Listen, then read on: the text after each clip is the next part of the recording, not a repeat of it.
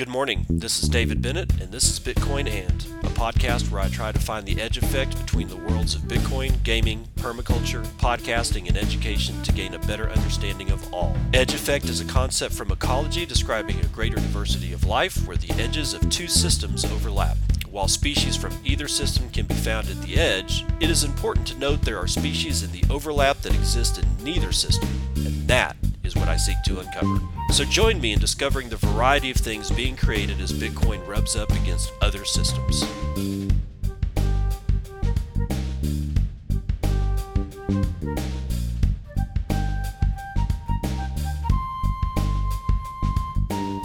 It's 9:49 a.m. Pacific Daylight Time. It is the last day of August 2022.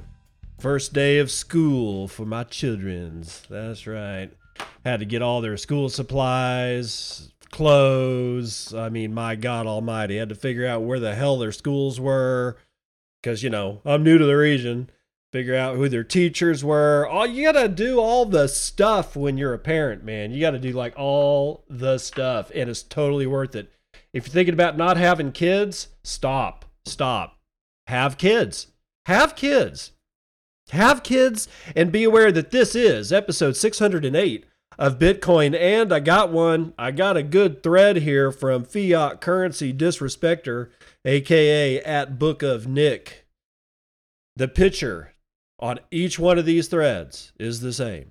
Or not thread, but each one of these tweets in this thread is the same. And it is a picture of Matt Damon in the movie Good Will Hunting when he's at the bar. And if you don't know the scene that I'm talking about and you've seen the movie, you'll get it here in a second. If you don't get it after I read this, then that means you haven't seen Good Will Hunting. Highly recommended. Pretty good flick. Made Matt Damon, made his career, honestly. Him and that other dude, Ben Affleck. Of course that's your contention. You're a 2017 bull run pleb. You just got finished reading some essays on blockchain technology, Antonopoulos probably. You're going to be convinced of that until next month when you get to Saifedean Ammous. Then you're going to be talking about how the rhinestones of YAP played an important role in the history of monetary scarcity and collective consensus of ownership. That's going to last until next year. Then you're going to be in here regurgitating Michael Saylor talking about, how Bitcoin is a swarm of cyber hornets serving the goddess of wisdom, feeding on the fire of truth, exponentially growing ever smarter. Well, as a matter of fact, I won't, because Saylor dramatically underestimates the impact of megapolitics over the ability of people to impose their will on others. You got that from The Sovereign Individual, page 65. Yeah, I read that one too. Were you going to plagiarize the whole thing for us, or do you have any thoughts of your own in this matter? Or is that your thing?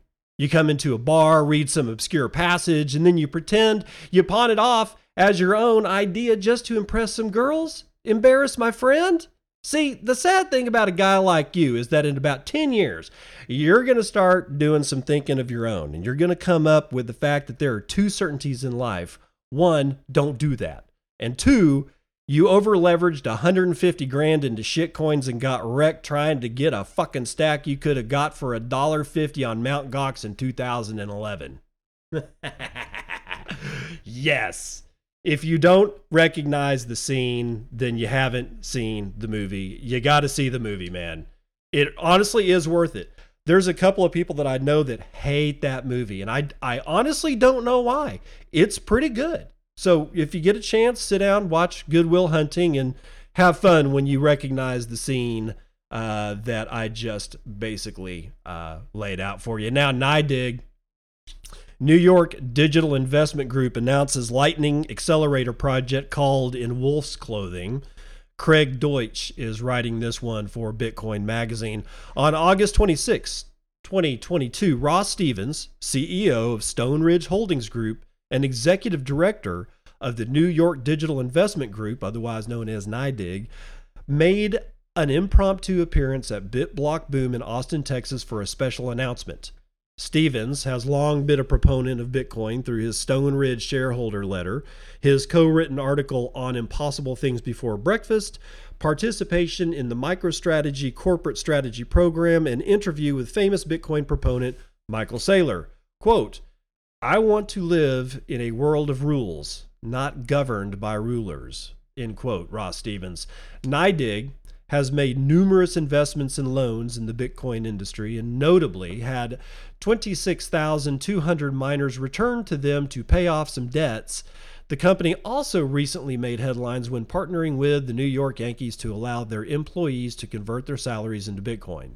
Unsurprisingly, Stevens shared what many Bitcoiners believe. Quote, "The technology underlying shitcoins is brittle," and assured the audience that his companies will always stay Bitcoin. Nice. From his paper with Alan Farrington, he shared his underlying mission. Quote, "The concept of decentralized finance is powerful, noble, and worthy of a lifetime of focused effort." End quote. Speaking from the Bitcoin Commons, Stevens shared that NYDIG will launch a Lightning Accelerator project. Quote, "The reality is that this year, the progress in Bitcoin and Lightning is staggering. Month after month after month, the nodes on Lightning are growing." End quote. The accelerator is geared toward individual founders and small teams, developers working on Lightning, Taro, and Covenants, and pre-seed, seed, Series A companies. Transportation and lodging will be provided for participants from anywhere in the world. The program will be run in 8-week cohorts. There will be 8 to 12 teams per cohort, world-class mentors with office hours. The cohorts will be exclusively non-remote. Ladies and gentlemen, that means that they're going to physically be present on the premises instead of this whole remote bullshit, which I am now 100% sick of. Just saying. There will be significant seed capital for each team with already recruited investors and full-time in-house expertise. This news isn't necessarily surprising, but the timing during the bear market created an extraordinary buzz and excitement not felt since the 2021 bull run. It will be interesting to see how this news will impact the Bitcoin price and widespread adoption during a time when positive news reports seem few and far between. Yeah, no shit. Stevens closed his speech with, "We're coming for you, fiat. Let's work tirelessly to make finance decentralized. Let's work tirelessly to make money decentralized." So people who are interested in taking part of this program can apply at wolfnyc.com. That is apply at wolfnyc, all one word, .com. So if you guys are interested in becoming part of a Lightning Accelerator, there's your chance. It's right before you. Take the brass ring, swing out, swing wide, grab that ring, and go. I'm telling you, man, chance to do this is few and far between, especially in the depths of a bear market. Although this is exactly when everybody should be doing this shit. Honestly, this is the time. This is the greatest time to be doing this kind of thing. So thank God for Stevens and his crew. All right, now, Argentina. Let's get into this one. Argentinian province allows residents to pay taxes in USDT. Right? So no, it's not about Bitcoin. Yes, it is about Tether. Let's see what this actually might mean from Dimitar Drandrastrov, and I butchered his name. Sorry, Crypto Potato coming at you. The authorities of the Mendoza province reportedly enabled citizens to pay government fees and taxes in cryptocurrencies. The region's tax administration described the move as the strategic objective of modernization and innovation, which could give taxpayers different means to comply with their tax obligations. Contrary to Mendoza's pro-crypto stance, Argentina's central bank is not so much in favor of the industry. Earlier this year, it banned domestic financial institutions from facilitating digital asset services. According to a local report, settling taxes in cryptocurrencies instead of pesos became possible in one of the largest provinces in Argentina, and that would be Mendoza. Initially, the region's authorities will accept payments in Tether or USDT, while at a later stage, it plans to add more digital assets as an option. Taxpayers can use popular crypto wallets such as Binance, Wenbit, Bitso, Ripio, Bybit, and Lemon Cash. And I've never heard of Lemon Cash.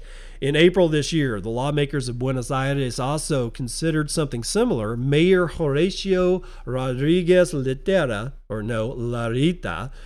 stated that the capital aims to digitize its administration process, adding that blockchain technology will play a key role.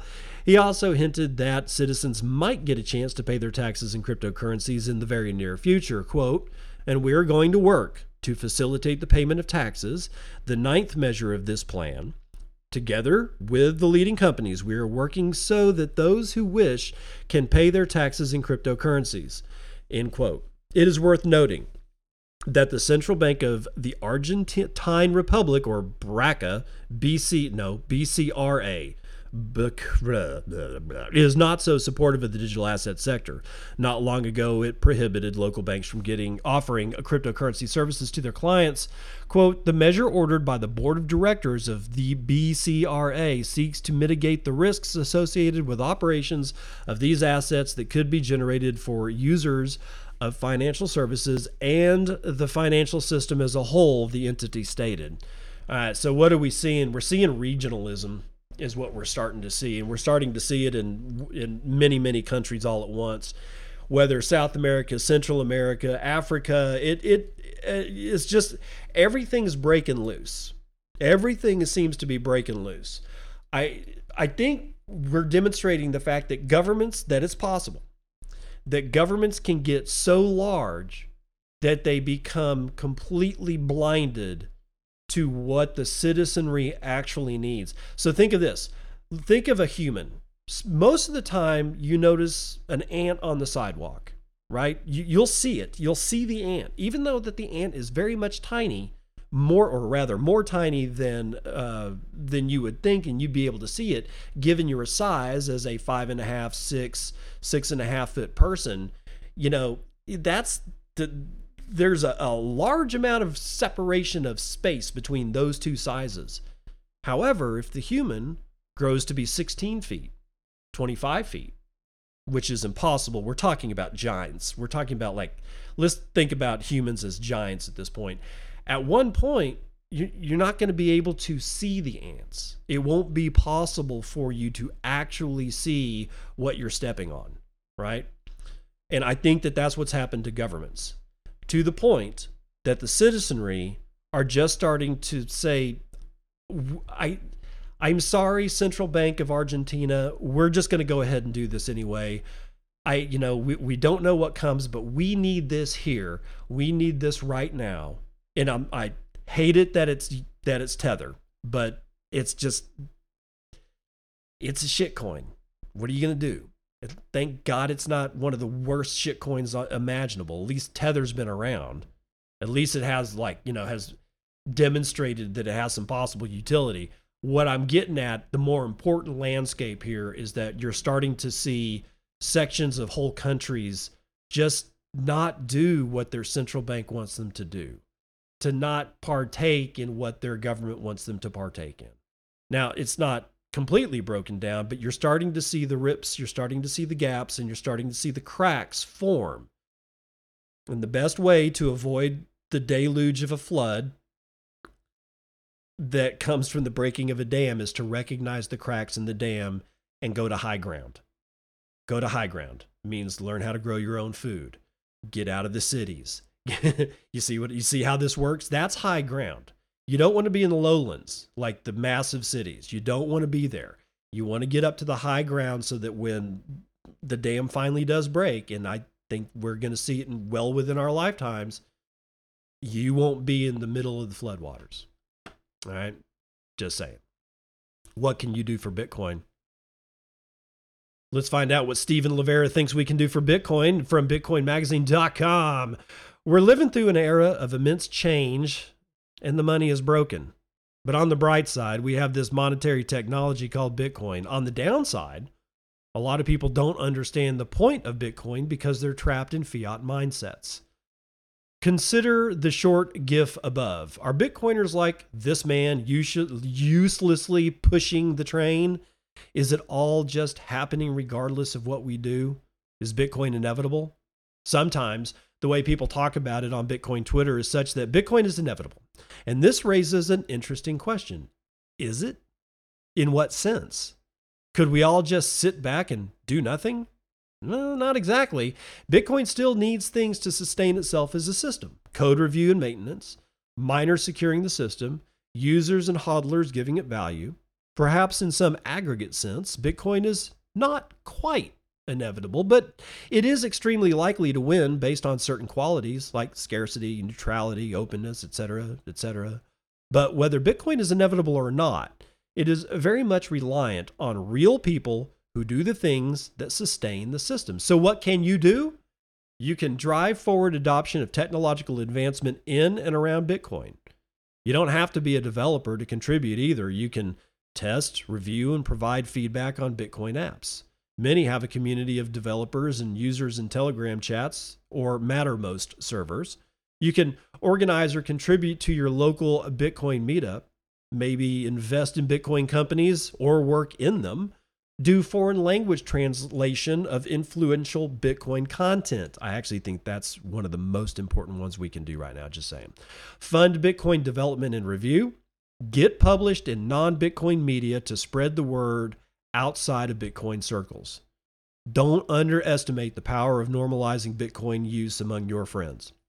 As a quick example, if you were out at dinner with friends, family, and one person picks up the bill paying in fiat, you could offer to set them up on Moon, Breeze, or Phoenix Wallet and repay them over Lightning. There's a chance that over time, this accumulation of sats helps trigger Bitcoin greed in that person. In the best case, you may create a new Bitcoin hodler or stacker. Or do you have friends and families overseas who you send money to? Don't be afraid to use Bitcoin to do it, and let them sell that Bitcoin for cash in their local markets if that's what they need. There's a good chance they can sell Bitcoin for a slight premium in their local markets. Or they could use voucher sites such as bitrefill.com to indirectly spend Bitcoin on what they need. Another idea is to find a local cafe or bar where you regularly host your Bitcoin meetup and offer for it to take Bitcoin payments. If you're bringing it revenue in terms of paying customers, it will be more inclined to give you the time of day. Remember that Breeze has a built-in point of sale mode that shopkeepers can easily install and use as an app on their phone or tablet. Or, of course, for larger setups, they could use the likes of OpenNode or Ibex Lightning Pay solutions. For non-custodial setups, if they are tech savvy, you could use and set up BTC Pay Server for them. But again, that's fairly tech savvy. We're just so very early in terms of Bitcoin use. I understand that I sound like a broken record in saying this, but it really is true in terms of how many users there are globally, especially if we're talking about non-custodial use. The count of UTXOs as I write this in August of 2022 is somewhere around 85 million. This is effectively an upper bound of non-custodial Bitcoin users. Of course, there will be some custodial users whose IOU coins are represented by some platform, and there will be users who have many UTXOs, so the real count of unique Bitcoin on-chain users will be far less than 85 million in a world of almost 8 billion people. For this reason, it can be difficult to get traction in Bitcoin payments as very few people globally even have Bitcoin to make payments with. But this is also an opportunity to grow the scene and build the peer-to-peer economy of Bitcoin users. Coming back to that idea of Bitcoin's inevitability, public attitudes to Bitcoin do matter for Bitcoiners. While Bitcoin, the project, may live on, individual people may suffer if they are singled out by the government. Additionally, the many people who are suffering high inflation or financial censorship today would continue to suffer if Bitcoin is not reasonably available. One interesting historical parallel may be in the way that ideas changed history, enabling the Industrial Revolution.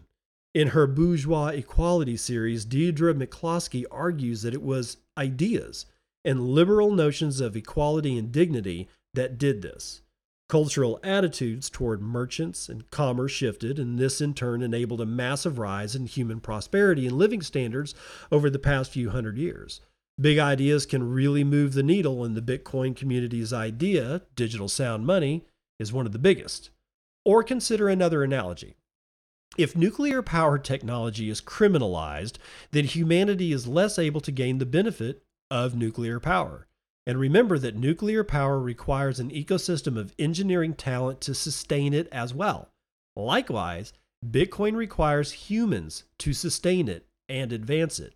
So ideas and culture really do change the world, and you can contribute to Bitcoin without necessarily being a developer. So let us all go forth and push the train.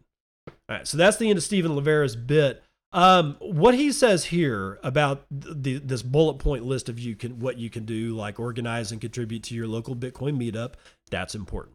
Invest in Bitcoin companies and work in them, great. Do foreign language translation of influential Bitcoin content. Ladies and gentlemen, it's that one. Right now, today, as of today, given what I've seen and all the shit that's going on, I wholeheartedly believe that one is the most important one that you can do. If you know how to translate from English into a different language and you want something to do to contribute to Bitcoin, do that.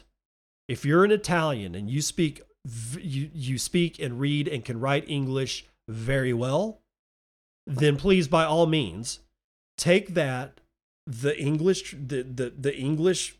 articles, of which there are hundreds, thousands at this point, and hundreds of those thousands are really good. Really, if you need to figure out which ones to do, go to Guy Swan's website and pick any of the ones that he's done.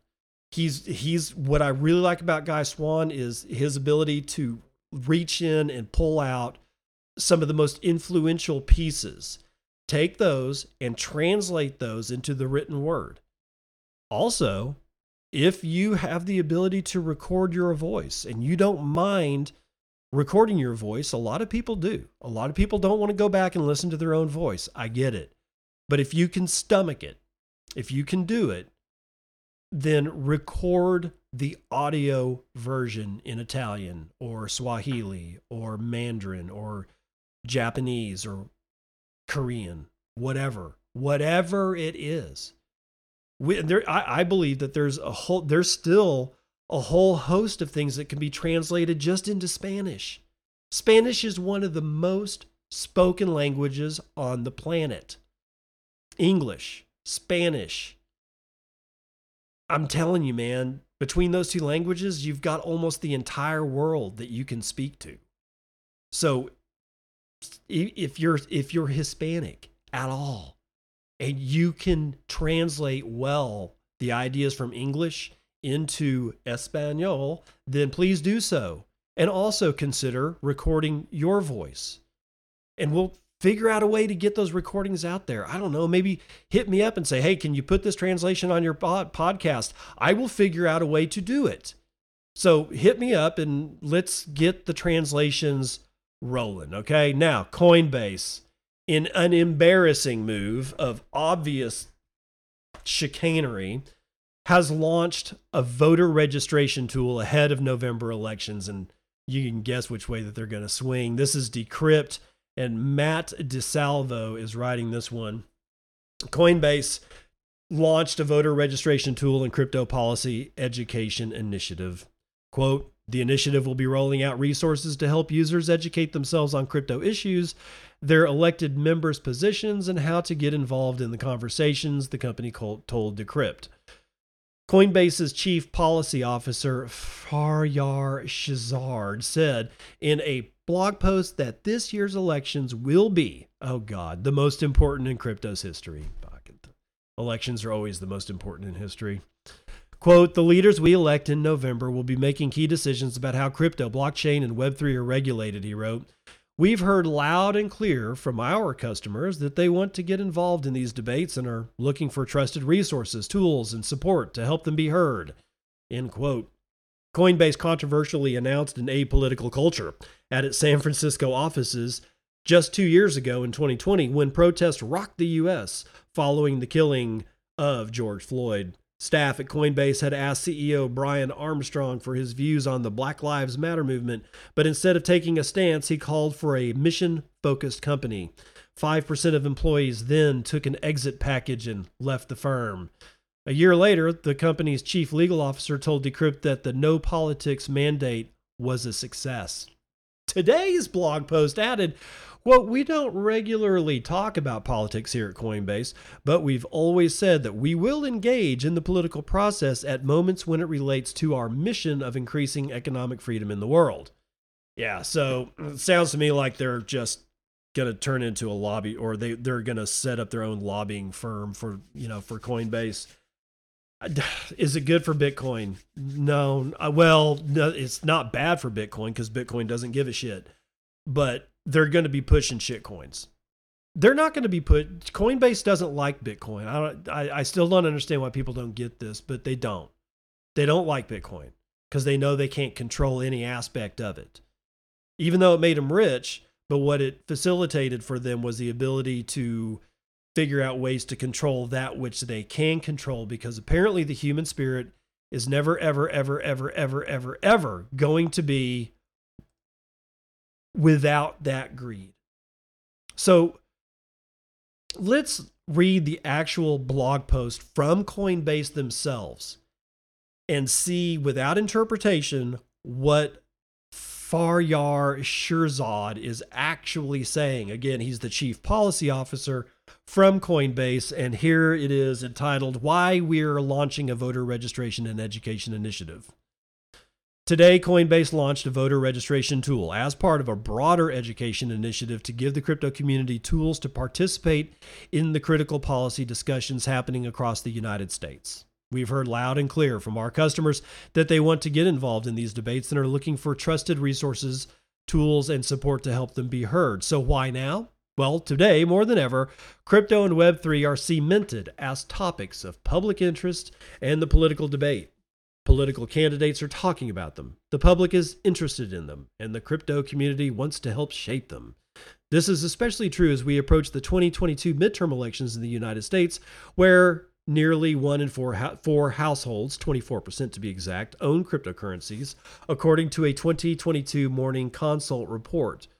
We don't regularly talk about politics here at Coinbase, but we've always said that we will engage in the political process at moments when it relates to our mission of increasing economic freedom in the world. The 2022 U.S. midterms are one of those moments. Being informed and being engaged are mission critical for the future of crypto.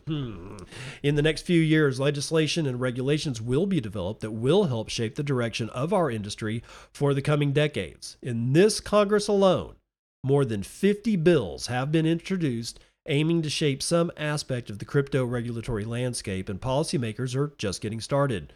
Put simply, this year's U.S. midterm elections are the most important in crypto's history. The leaders we elect in November will be making key decisions about how crypto, blockchain, and Web3 are regulated. It is essential that our elected leaders understand the potential of crypto and support a policy framework that fosters continued innovation here in the United States and forward progress toward a future of economic freedom for everyone in the world. For our part, Coinbase will continue to be a partner to lawmakers and regulators as the conversations play out. Yeah, I'll bet you will. We've also heard from the crypto community and our customers that they want to understand how these ongoing debates will impact the future of crypto, and they're eager for resources that help them engage in and shape these conversations. We know that two of the biggest barriers to participating in the political process are education on the issues and access to voting. Helping empower the crypto community by helping them overcome these barriers is at the heart of our voter registration and education program. We are eager to do our part by providing trusted resources for crypto voters on the issues, candidates, and political processes that will define crypto's future. With all this, we are calling on the crypto community to register and get involved this fall by learning about your candidates and the issues, by finding opportunities to talk to representatives and candidates, including at town halls and candidate forums, and above all, by voting. Sensible and workable crypto regulations are critical for maintaining United States competitiveness and unlocking innovation. So engaging in the 2022 U.S. midterm elections gives everyone a chance to be an important part of the conversation on the future of crypto. Oh, God, it hurts sometimes to read some of this stuff. This is 100% bullshit. They could not give a flying fuck about the political process except where it matters to Coinbase. That's all this is. This is a de facto launch of Coinbase's internal lobbying arm in Washington, D.C. That's what this is.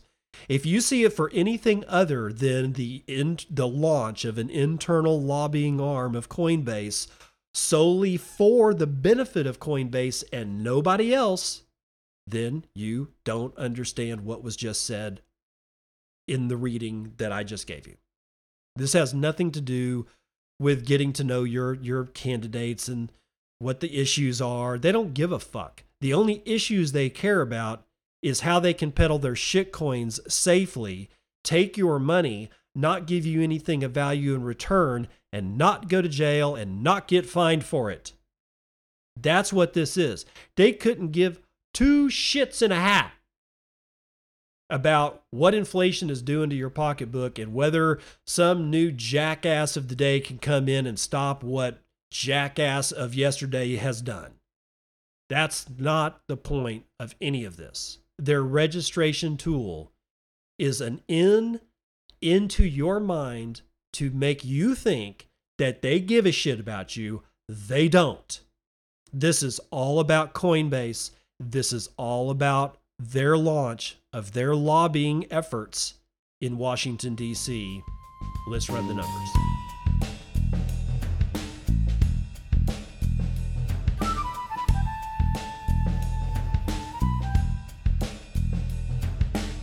CNBC futures and commodities.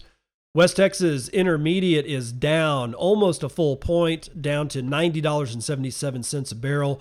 Brent North Sea is down 2.65 points to $96.68. Natural gas on the rise to the tune of 1.25 point to $9.16 per thousand.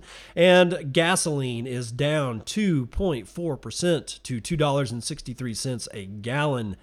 You can thank the ravaging of the strategic petroleum reserves for that price, because oil prices are not actually reflecting the decline in gas prices. Generally speaking, before we move on, just so you know, the price of oil dictates the price of gas, or at least that's the way it's been for a long time. However, the only thing people see, because they're not looking at the stuff that Bitcoiners look at, like the macroeconomic landscape. They're more worried about going to the grocery store and how they're going to afford it. So one of their metrics of the day is, what does gas cost when they're driving by the grocery store that has a gas station or just a standalone gas station? When they see the price come down, they don't understand that gasoline price has come down not because oil prices have dropped, because honestly, they've been kind of stable. Yeah, they went up to $120 at one point, but they haven't been that high in quite a while. And anything over 90 is still really fucking high. But what they see is $2.69 at the pump. You know, they're seeing, instead of paying $5, they're paying $4.25. And they thank Brandon for doing that. Well, Brandon was able to do that because he completely eviscerated our strategic petroleum reserves.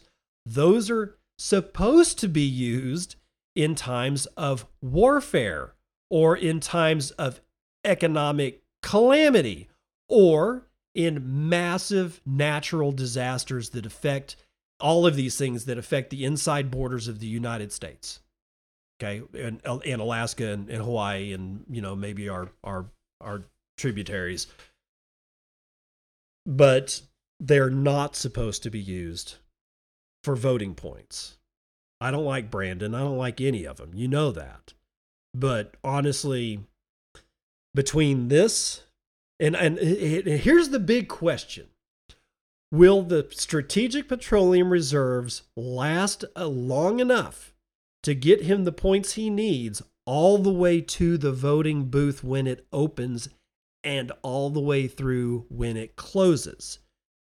If I had been Brandon, I would have waited, because those Strategic Petroleum Reserves are draining fast. And once we start restocking them, and that's going to happen, we're probably still going to be sitting at plus $90 a barrel oil, and your gas prices, it's going to be insane. I'm just saying, you're not supposed to use the Strategic Petroleum Reserves to get points at the polls and lie to people about what gas really costs, because all this did was introduce noise into the mechanism of the markets that are used to figure out what the price of shit should be. And by releasing the Strategic Petroleum Reserves, that noise became a clusterfuck. And nobody can see that it has been completely decoupled from the price of oil as it's being pulled out of the ground. If you understand that, then you'll understand what is to come when that flow stops. Let's move on. Agricultural futures. Let's do wheat up 1.5. Cotton is up 1.5. Everything else is either down or up slightly. And then we've got metals. Shiny metal rocks are all down, some more than others. Gold down 0.5 point to $1,727. Silver is down over 2 points to $17.89. Platinum is down 0.75 point. Copper is down 0.87%, and palladium is down just over a full point. Dow is down 0.1. S&P down 0.07. NASDAQ down 0.05. S&P Mini down 0.16. What we're probably doing is waiting for the September FOMAC meeting to figure out what the Federal Reserve is actually going to do to interest rates versus what Jerome Powell said in Jackson Hole, Wyoming last week or last weekend about the fact that he was going to be hawkish. They're probably going to raise rates. They're probably going to do it. Yeah, you're probably this and probably that. But until the FOMAC meeting actually occurs, we don't know what the hell they're going to do. So we got to wait. And I think that's what the markets are doing, is that everybody's just sort of in a holding pattern until the FOMAC actually meets. Now, real money, $20,000, $20,108, sorry. 11,000 transactions being performed every hour on the hour, with 2.5 million BTC changing hands in a 24-hour period. That's 104,593 Bitcoin every hour on the hour being sent. 9.34 BTC is the average transaction value. Median transaction value is 0.025 BTC, right at $500. Block times are still low, even though I didn't come to you Monday and Tuesday of this week. 8 minutes and 50 seconds. We have 0.074 BTC taken in fees on a per block basis, and just over 12 BTC taken in fees overall in the last 24-hour period. And with a 2.85% rise in hash rate, we are back up to 232 exahashes per second. Your shitcoin indicator is Dogecoin, hovering around 6 United States pennies. Remember when it was 55 cents and you guys were still aping into it? Well, not you guys, but you know who I'm talking about. Yeah. How did that work out for you? This is why I don't believe people like Elon Musk. I don't trust him as far as I could throw him. And that fat ass, I probably couldn't throw him very far. Anyway, so there are 4,146 transactions waiting on 2 blocks to clear. We have a $384.3 billion market capitalization. That's 3.39% of gold's market cap. And if you so choose, you may purchase 11.7 ounces of that shiny metal rock with your 1 Bitcoin, of which there are 19,137,560.92 of, and 4,614.5 of those are in the Lightning Network, valued at $92.7 million. And that's being run over 17,224 nodes, sporting 85,227 channels that we know about, and 71.3% of all that shit's being run over Tor's associated 12,309 nodes. That's going to do it for Vitals.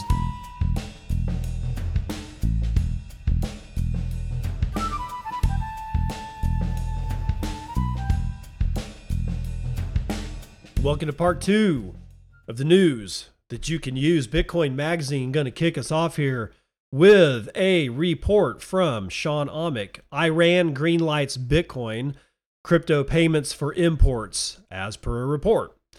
Iran has passed legislation establishing a legal framework for Bitcoin and other cryptocurrencies. Under the new law, cryptocurrency can be used as payment for imports to the country by government and local businesses. The law also addresses fuel supply and electrical consumption for Bitcoin mining. Iran passed the act, which enables the use of Bitcoin and cryptocurrency payments for imports through a comprehensive legal framework, per a report from local news outlet Tasnim. According to the report, Iranian Minister of Industry, Mine and Trade, Reza Fatemi Amin, revealed that the recently passed law defines regulations on cryptocurrencies, addresses supply concerns for fuel and electricity costs for mining, and provides authorization for the administration to use cryptocurrencies. The minister reportedly reiterated the authorization was an agreement between the Ministry of Industry and the central bank, arguably suggesting a multi-departmental consensus on the viability of Bitcoin as a means for international payments. Additionally, he noted that local businesses will be able to import vehicles by using Bitcoin instead of the United States dollar or the euro. Tasnim highlighted that the move comes on the heels of an August 9th announcement by the head of Iran's trade promotion organization saying that the country registered its first import order processed with cryptocurrency, and that order was reportedly valued over $10 million. Harkening back to May of last year, Iran previously banned the mining of Bitcoin, citing power grid concerns. Additionally, the Iranian central bank also banned the trading of cryptocurrencies mined outside of the country in the same month. The mining ban was lifted in October just to be reimposed by December of the same year, once again citing power grid concerns. Therefore, one could argue that Iran is taking this step towards comprehensive reform to take a firm and more long-standing stance on Bitcoin and other cryptocurrencies. Yeah, so the first time around, it appears that Iran really does. I don't know. I guess the easy way to say it is they don't know what they're doing.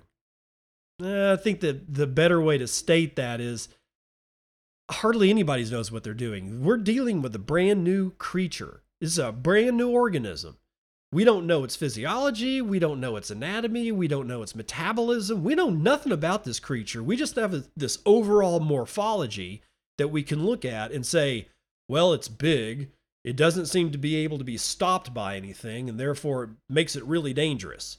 But as to what sources of food, what its waste products are, everything about this is a complete unknown. It is the discovery of a brand new animal. And, honestly, humans don't deal with that very well.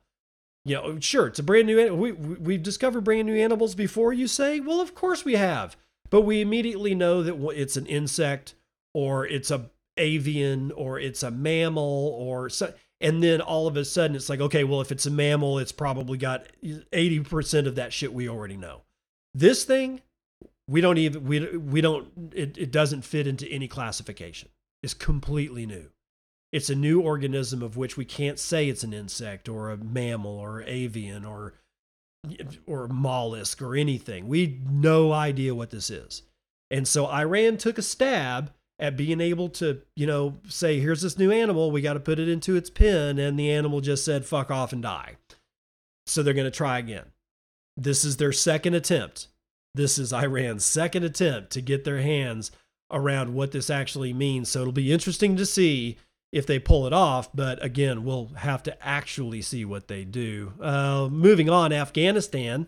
We got this one. Afghanistan shuts 16 crypto exchanges. It arrests the staff, according to a report. Afghanistan getting kind of pissed. Blockworks has this one from Shalini Nagarajan, I think is how you pronounce it. Crypto became critical for some in Afghanistan following the Taliban takeover last year, but authorities are now coming down hard on the local scene, reportedly shuttering at least 16 crypto exchanges in the country's western Herat province. God, I didn't know there was that many there. The move comes 3 months after Afghanistan banned crypto trading in the country, noted local independent outlet Ariana on Wednesday. It didn't mention which crypto exchanges were affected by the closures. Syed Shah Sadat, head of the police's counter-crime unit, told reporters that the central bank banned crypto trading as the practice spawned issues and scams. Of course, all people involved in the local crypto businesses were arrested and their shops were closed, he said. Now, I'm going to pause right there. Is the central bank the commissioner of the police force? Or is the local city and province governments the commissioner of the police force? Who commissions the police force? It's becoming scathingly close that police forces are being commissioned more by central bank and economic authorities than they are by legislative, executive, and judicial authorities. And that should scare the living piss out of anybody listening to this. Let's move on. In June, Afghanistan's Taliban-led central bank reportedly banned online foreign exchange trading. A spokesperson told Bloomberg the bank considers forex trade illegal and fraudulent, and there is no instruction in Islamic law to approve it. End quote. It isn't clear whether cryptocurrency trade specifically fell under the remit of the ban. After the Taliban returned to power in Afghanistan, the financial situation of local people deteriorated as billions of dollars in foreign aid ceased and U.S. sanctions froze its foreign assets. The effects of the Taliban takeover rose... wait, what? This is... Okay. This is a weird sentence, but I'm going to say it. The effect of the Taliban takeover rose local interest in cryptocurrencies, but sanctions made it difficult for residents to actually buy the digital assets. Google Trends data shows web searches for Bitcoin and crypto had risen just before the takeover. Afghanistan even entered the top 20 countries in Chainalysis's Global Crypto Adoption Index in 2021, which maps the prevalence of digital assets across the world. Many advocates, including U.S. Deputy Secretary of the Treasury Wally Adeyemo, have suggested crypto payment rails present potential for overcoming the burdens of living in complicated situations. Quote, just imagine what a frictionless global digital payment system with appropriate controls, of course, for illicit finance could do for people in places like Afghanistan. If relatives abroad could easily send remittances, if NGOs could pay their staff halfway around the world with the click of a button on a smartphone, Adeyemo said at Consensus 2022 earlier this year. Afghanistan Central Bank didn't return Blockworks' request for comment by press time. Yeah, of course he said that at Consensus. That's the Ethereum bullshit shit show. Gee, what if we had that? Well, we do. We've had it. We've had it for a long time. I can't imagine why you're spending your time imagining it instead of reading the fucking papers of what it actually does so that you don't have to imagine it anymore there, Wally. Golly gee whiz, Wally. We already have that. Just saying. Moving on. Dex accidentally hit kill switch on mainnet, locking 660,000 USDC inside. Gareth Jenkins tells us about this one from Cointelegraph. A decentralized cryptocurrency, D Options Exchange, cut its own life short after unwittingly executing a command that closed its mainnet program and made it irrecoverable. Whoopsies! Optify informed users that its platform had come to an unceremonious end after its development team tried to update its code on Monday. According to the decentralized exchange, the program incident also locked up some, 660,000 USDC on chain. That's the USD coin. That's the other stable coin other than Tether. Optify has pledged to compensate user funds lost by the error, while a large bulk of the locked up USDC was reportedly vested by one of its team members. The company has also urged other developers working on the Solana blockchain to be wary of the ramifications of the Solana program close command. Jeez. Sounds like a freshman coding class. You're talking to your buddy. Hey, I just fucked up this program. Don't do this. Yeah, whatever, man. In a Medium post, the platform unpacked the series of unfortunate events that led to the sudden closure of the mainnet, and it began with an attempt to deploy an update to its Solana program code.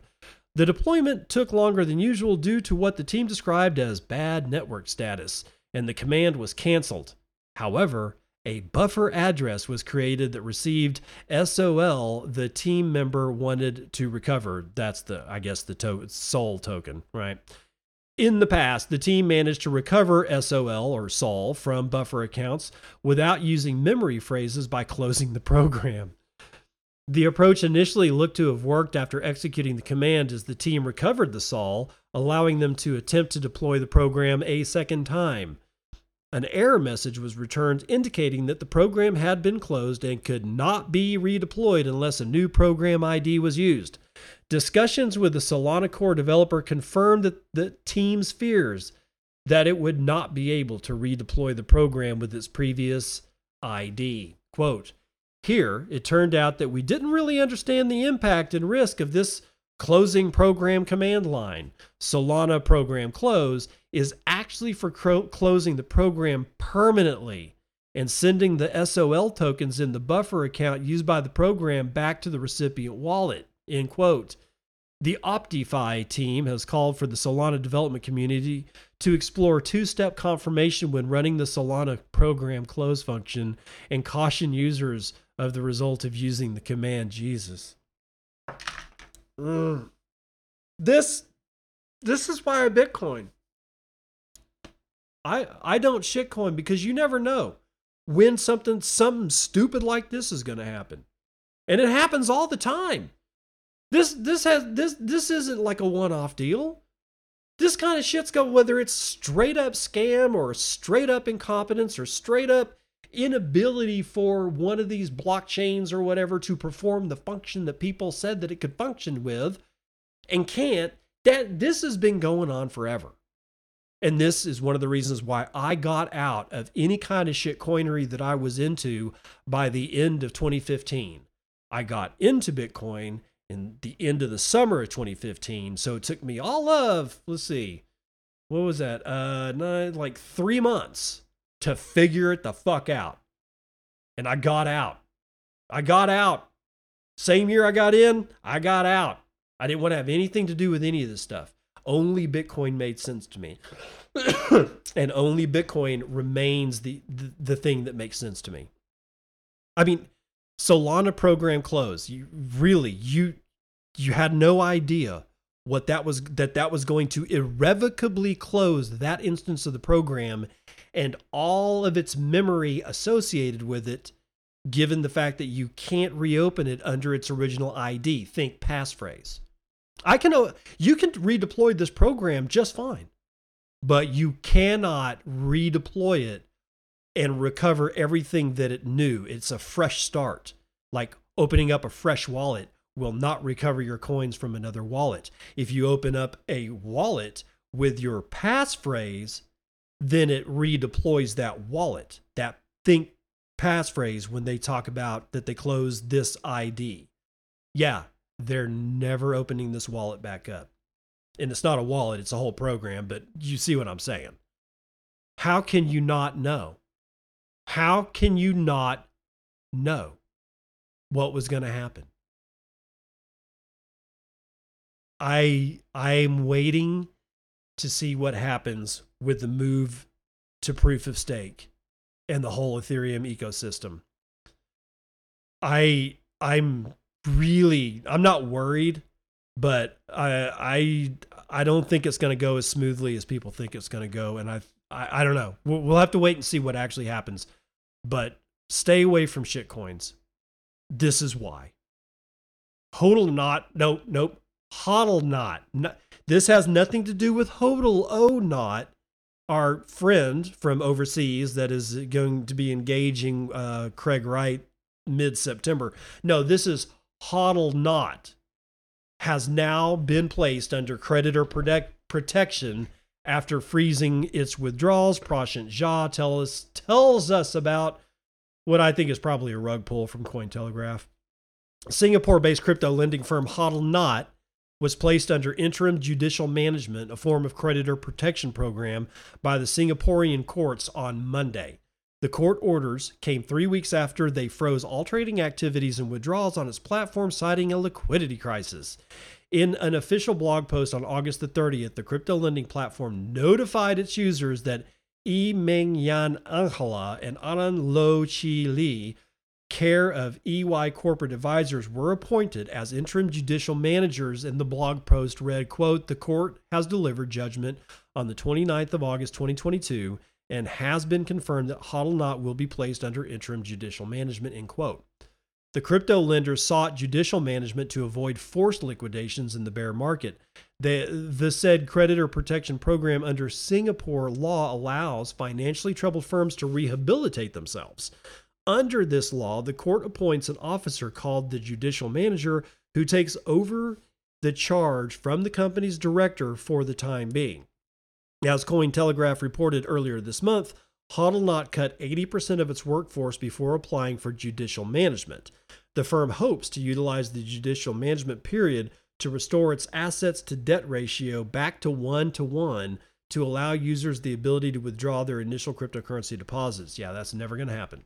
The crypto lender informed earlier that they were exploring the option to allow users to withdraw their initial deposits with interest accrued in full before closing their accounts, which is now subject to the approval by newly appointed judicial managers. HODL not is one among many crypto lending firms that fell prey to the crypto contagion caused by the downfall of the now defunct Terra USD Classic, or USTC, algorithmic stablecoin.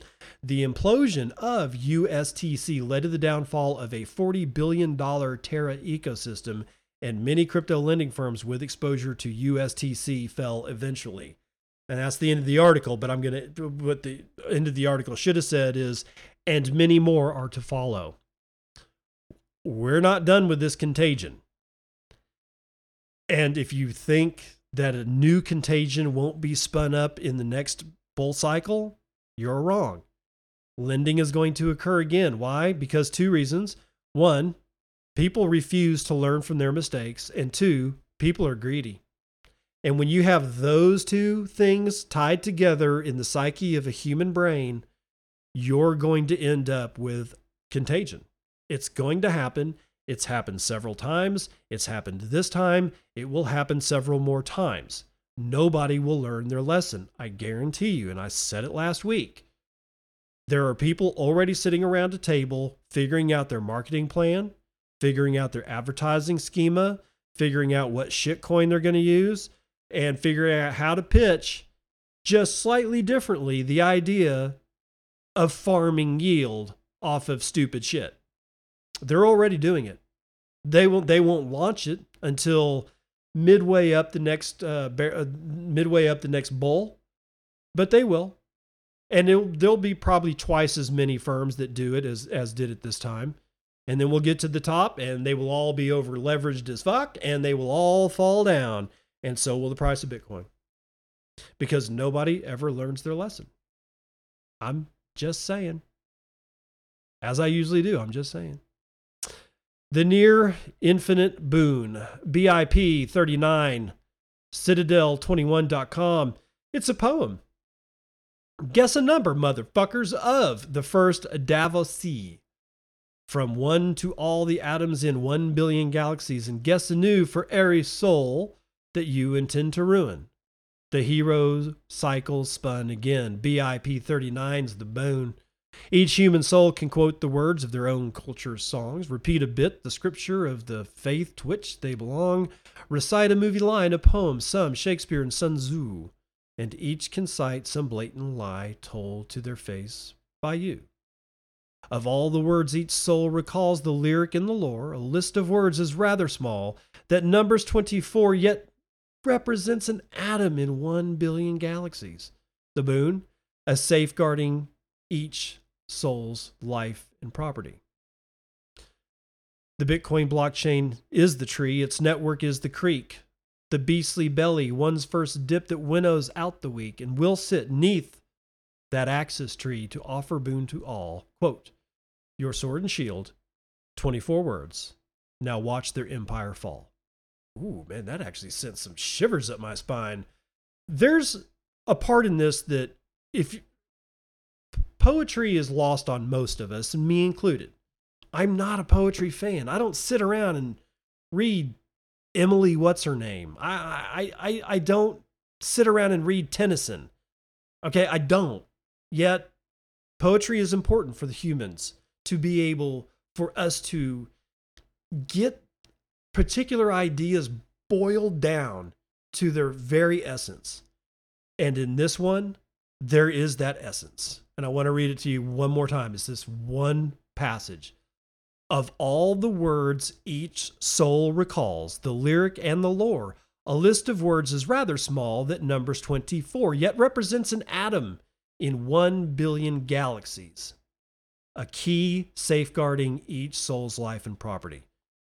A list of words is rather small, that numbers 24 represents an atom in 1 billion galaxies. If you don't understand, if you're not getting it, one of the very first things that I had to wrap my head around was, even though it's just 24 words, the amount of combinations in BIP39, the amount of words available in the BIP39 library for combinations of a 24-word seed phrase is unlike any number that you can fathom. And yet it's just 24 words. Okay? Now, there's 24 words in combination that make the seed phrase. There are many more words that can be used for each one of those 24 word combinations, but still, I don't know, let's say it's like 300. In all, you get, let's say 1,000 possible words, and at any given time, you're going to randomly generate 24 words that draw upon that 1,000-word library.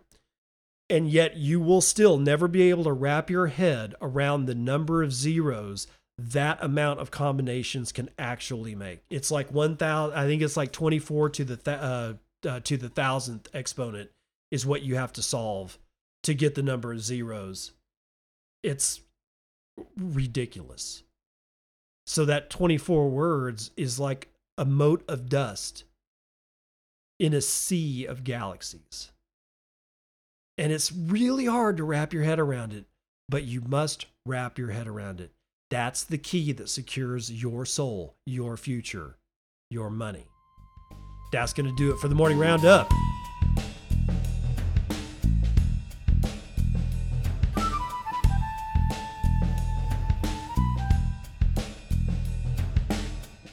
Dad says jokes.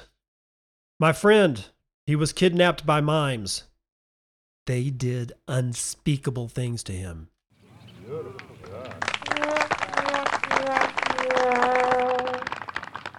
If you want to support the show, Podcasting 2.0 is the way to go. I'm pretty sure that I've got some Boostograms here. But you know what? I'm going to start reading those at the front of the show. I think it's more fair to do it towards the front than at the very end, because you guys are sending me sats and I want your voices to be heard. And a lot of times people don't listen to the end of any podcast, much less mine. So I need to start doing it up front. So I'm going to wait till the next show, which hopefully will be tomorrow. But you got to understand, my kids just started school today. My sister's coming into town.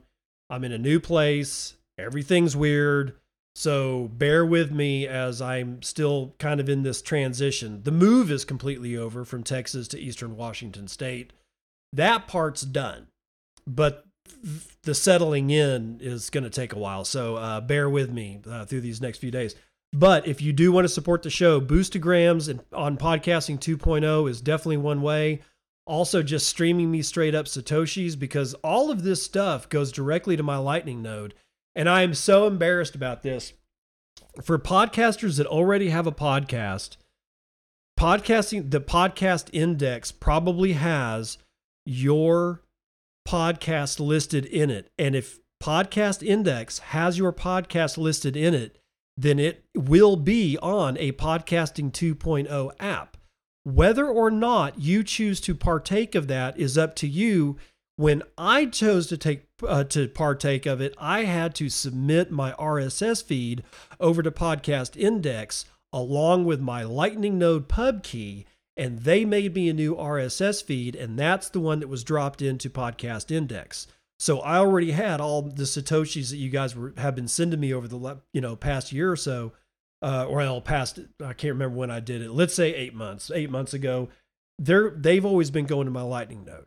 All right, so here's where I'm embarrassed. People were telling me, "Hey man, you got to claim your podcast on Fountain, on the Fountain app, which is my favorite Podcasting 2.0 app." And I was like, okay, so I went through the steps. And you already know where I'm fucking up, right? Okay. It's okay. It returns an internal server error. And I'm like, God, I can't figure this shit out. So my idiocy continues. I still don't see my mistake. And I write the guys through email, and I get an email back saying, dude, you got an internal server error because you already have the value block instantiated in your RSS feed, and it's all these sats are already going to your own Lightning node. And I'm like, oh. And I immediately understood what was going on with the Claim Your Podcast. It appears that if you don't have a Lightning node and you don't want to run the Lightning node, or you don't know how, or you're just like, shit, I want to take part of the boostograms, but I just want to see what it does. I don't know if I want to do a Lightning node. Then get on Fountain app, search for your podcast, and go through the process to claim your node. And if I remember right, you got to give them you have to give them the email address that you used to set up your RSS feed wherever it is that your podcast is hosted. Mine is at SoundCloud. So I had to use the email address associated with that SoundCloud RSS feed. And then they would send me an email, and that's where my part failed. Your part, if you don't have a value block embedded in your RSS feed, what Fountain appears to be doing is they're going to install the Lightning address of the wallet that you use when you fire up Fountain app and like put in your, like you sign up for Fountain app. And you put in your name, and you put in all this, and you put in all that, and they verify your ass and all that kind of shit. And then you go to your podcast and you hit claim my podcast, and then they send you an email to the email address you used to set up the RSS feed, wherever the hell it may be. And then they refashion your RSS feed when people listen to the Fountain app and Podcasting 2.0, instead of going to your Lightning node, which you don't have, it goes to the Lightning wallet that Fountain app provided you. And that's where I was fucking all this up, and I wasn't seeing it. I've been in this game since 2015, and there are still simple things that I don't see. Now, think about people that are just being told about Bitcoin today.